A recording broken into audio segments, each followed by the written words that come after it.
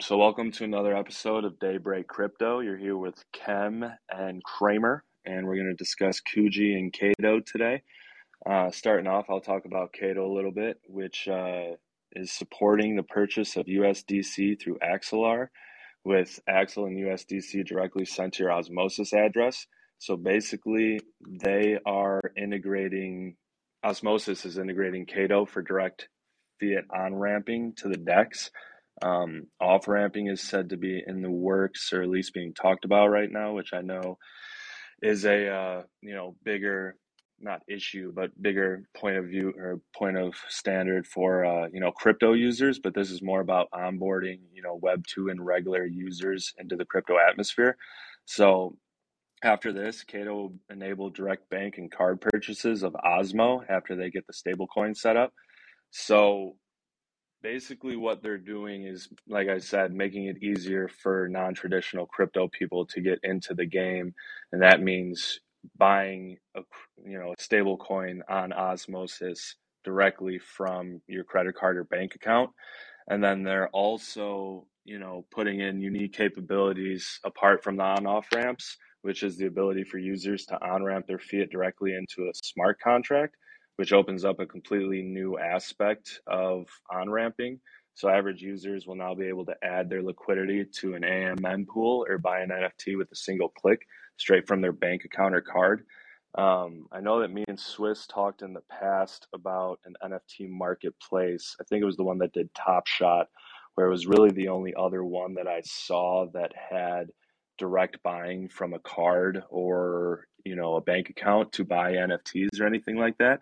So this is definitely unique and a new kind of aspect, and to me an asset being woven into the system here. What are your initial thoughts? Well, I love the idea of having these on-ramps. It's something that's sorely missing from most decentralized ecosystems and platforms, because you're almost required to have to go through a centralized exchange if you want to get fiat into Web3 or onto the blockchain. So most people will go through like a Coinbase or FTX, what have you. And then therefore you're at their mercy when it comes to withdrawing and depositing on their platforms, right? They can essentially shut down their relayers or what have you, so you can't withdraw or deposit, or they could freeze your assets. They could, like we've seen in some of these cases, even use your assets to basically clear debts that they have with third parties. So that's obviously an issue. So adding these on-ramps lets you avoid that centralized party and essentially put your fiat directly onto a decentralized platform like Osmosis. So that to me is huge. But I think another missing piece is that off-ramp, right? Like right now, I still am not aware of anywhere that you can off-ramp your crypto back into fiat without going through a centralized exchange. And to me, that's almost a bigger problem. So I think Kado, integrating with Osmosis for this on-ramp is a great first step. I think we also need to address the off-ramp, and hopefully Kado could do that too. Right, and that kind of just brought a thought I had earlier full circle. So they obviously have Kado Pay, which is a place where you can use your stable coins on 500 plus brands. And right now it's considered, maybe one of the easiest ways to spend digital money for real world items. So in the sense of having an on-ramp and not an off-ramp, if you just have an on-ramp, you technically, you get those rewards, you're able to put money in and stake and reap those rewards. And then you just, hopefully could spend that money on one of the 500 brands on Kado Pay. And hopefully they, keep expanding that in the absence of the off ramp. But yeah, right now, I just know from personal experience trying to explain, how to get into osmosis and staking on the Cosmos. It's like, you buy Atom from Coinbase and you transfer that to your osmosis wallet, and then you import it into osmosis, and then you swap it for this, and then you move that there. And it's like you lose them after the second step because they're not used to that many steps to be able to do something. So this, one idea is essentially taking away 8 or 9 steps that block probably 90% of people to even be interested in using this, just because it's so difficult to learn, which it's not really, but it's an easy excuse for them to use. So yeah, definitely excited to see this implemented and hear more talk on the off ramp I hear you have some updates from the KUJI team, though. Yeah, so I know some people might be familiar with Kuji. They were basically operating on the Luna or Terra chain for a while, and they were a liquidation market. So basically, what that allowed you to do was you could take your UST or AUST, which was a derivative of that, and essentially you could bid on collateral for when it was liquidated. You could buy it at a discount. So that's essentially what Kuji was offering on Luna. So that worked really well with their model, having the arbitraging and borrowing and lending going on Anchor. Then you could use, you know, Kuji essentially if you wanted to buy up some of that liquidated borrowings, when certain borrowers obviously hit the liquidation points. So what's cool is that they're deciding, since obviously Terra shut down and created a new chain, they decided it's probably a good idea to start over fresh, and they chose to do it in the Cosmos, which I think is a great decision. So now they're creating their own layer one chain that'll basically be its own sovereign chain, running on the Cosmos SDK.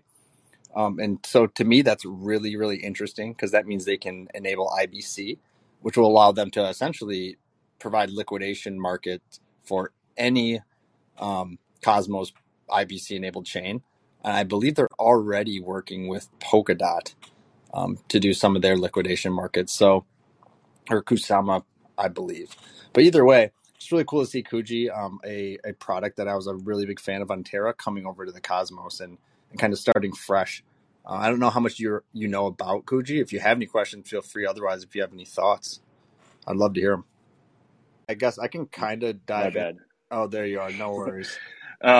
So yeah, I mean, I obviously have read a little bit about Kuji over the last couple of days, and I mean, your thread on Twitter really broke it down. But the public liquidation market, like, I never messed around with them when they were on Terra, but that's like that's a very cool concept that in like traditional markets, I'm assuming that takes a lot of, people and man hours to keep up with the direct, liquidations and people putting bids in to solve them. But that coupled with, I know that you said that there's what's the order book style that they're going with? Yeah, so I was kind of, when you kind of fell off there, I was going to dive into that a little bit. So Orca is like their liquidation market, but they're also creating some new dApps as well. So the one you're referring to is called Fin, and so Fin is essentially their it's supposed to be a decentralized, permissionless, on-chain order book style token exchange. So think of that like your standard order book style, like if you were using Coinbase or even more traditionally, if you're using a brokerage account, you're normally putting in like a limit order or a limit sell order. So that's essentially an order book where you're agreeing to a price. You're saying I'll pay this much for this amount, and then if you find a seller who agrees to that price too, you basically, the order book will line you up and make that exchange. Whereas what we're used to seeing in Web3 are called automated market makers, AMMs. And those you don't get to set a limit or a buy. You're always buying at the current market price, which is determined based on the ratio of that liquidity pool. And we could go into a whole show on how liquidity pools and AMMs work. So I'll leave that for people to do their own research on. But essentially, the order book style is just allowing more freedom, I guess, from a investor standpoint, because you can set targets or sell targets, and not have to think about it, especially with crypto being a 24/7 market. It's hard to go to sleep at night if you have a position open, not knowing, if you need to be up in the middle of the night to sell, or if you're going to hit a buy level or what have you. So having these limit orders and limit sells is a functionality we just haven't had in Cosmos. So Fin, I think, will be an amazing addition. Yeah, it throws me back to 2016, 2017 when we were, or at least I was trying to day trade like 5 minute charts at my desk, and we were using like Binance and Bitfinex. But yeah, I haven't even really thought about that. You're always buying spot, right on the market price these days with all the dexes. Um, Right. Because like you're saying, back when you were probably trading on Binance, Bitfinex, those are all order book style, right? So you could put yep. in like, hey, here's my target and let's sell at this point. Or hey, if it drops this low, buy. And that's where you catch those wicks. Exactly. Sometimes you'll see like a huge drop for 2 minutes, and you never catch those unless you have these orders waiting. And so I know as someone who I have a long-term investment thesis on crypto, but I also have a small portion that I like to actively trade. And it's really hard to do in this space right now because you just don't have these tools. And adding more tools like Kujira is going to be in my eyes, just a total benefit for the ecosystem. And it'd be nice to even see some competitors as well, just to help drive innovation and make sure that everyone's still pushing to have the best possible product. Definitely. Yeah, no, very excited to see what the team comes out with these next couple of months. Yeah, same. I mean, I think this is that time of the bear market where you're starting to see, the teams who are still actively really working towards building and innovating. I think the Osmosis team, the Kujira team are doing great things. The Cosmos in general seems to be just trucking along and continuing on that same path.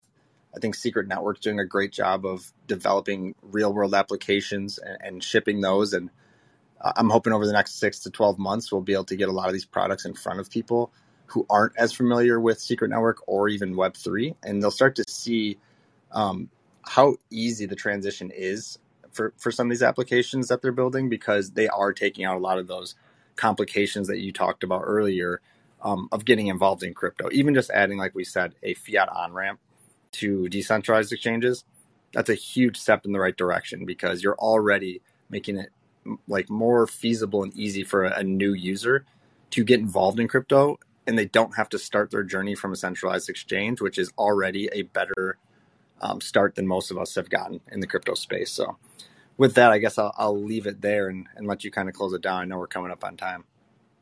Definitely. Yeah, so that's about all we've got for today. Cam, I appreciate you joining us for another episode of Daybreak Crypto. We will be back Friday with, I think, a deals episode, but either way, we'll see you again. Appreciate it. Sounds good, man. Always a pleasure. And Bush, thanks for sticking around and listening to our conversation, man. Hope to see you again.